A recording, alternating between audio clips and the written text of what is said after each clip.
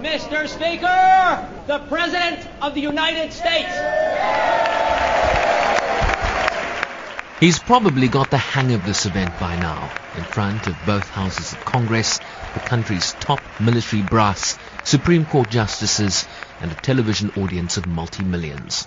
Listen to President Obama's Chief of Staff, Dennis McDonough, speaking on NBC's Meet the Press. The President sat us down late last year to say, look, I don't want it to be a list of policy choices. We have a lot of policy, and you'll hear a lot about that over the course of this year. But what he wants to do is talk about a vision for the future of this country. We feel like we can win this future. We feel very optimistic about the future. That's a big difference between us and what's going on in this public debate right now. Political analyst and historian Joshua Brown agrees that this speech will be less focused on policy persuasions, but rather on a vision for the future post this presidency. The general conventional wisdom, of course, is that not much can be done in the final year of a presidency. And in some sense, I think it's clear that Obama and his minders and helpers have come to the conclusion that it's more constructive to begin to conceive of, well, how will his presidency be understood and what its long-term impact will be. So I think this is a case where we're going to get a speech more about the vision of the future of the United States as affected by the last 8 years, as opposed to what's going to happen in the next 1 year.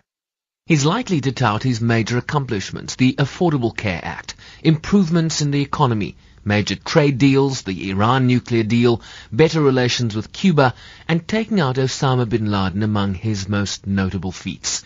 Professor Brown of the City University of New York says there could be underlying messages that will subtly speak to this year's election. It's not so much that it would be an apolitical speech as it would be, again, as I'd said, a visionary speech. The reason is that it's implied, as you suggested, that if a Democrat doesn't win the White House, that many of these programs are in jeopardy, and certainly many of these agreements might be in jeopardy. On the other hand, I think it's quite clear that he's not taken a vocal position yet, and he's probably going to stay away from taking a vocal position of directly supporting, for example, Hillary Clinton. And in this election year, the bluster about a lame duck presidency has already begun to surface. The whole notion of lame duck is actually the last 10 weeks of a presidency. I mean, the actual meaning of lame duck is after his successor has been elected. So we've sort of moved it now into a notion that makes the last year, for all intents and purposes, irrelevant. But there have been, a number of cases where the presidency has had a continuing impact. Obviously, it can in terms of foreign policy.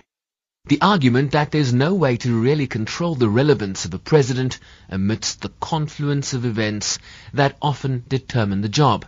But President Obama's speech to Congress later tonight will signal the beginning of the end of an era. And that won't be lost on those happy to see his back or those eager to replace him. I'm Sherman Bryce-Pease in New York.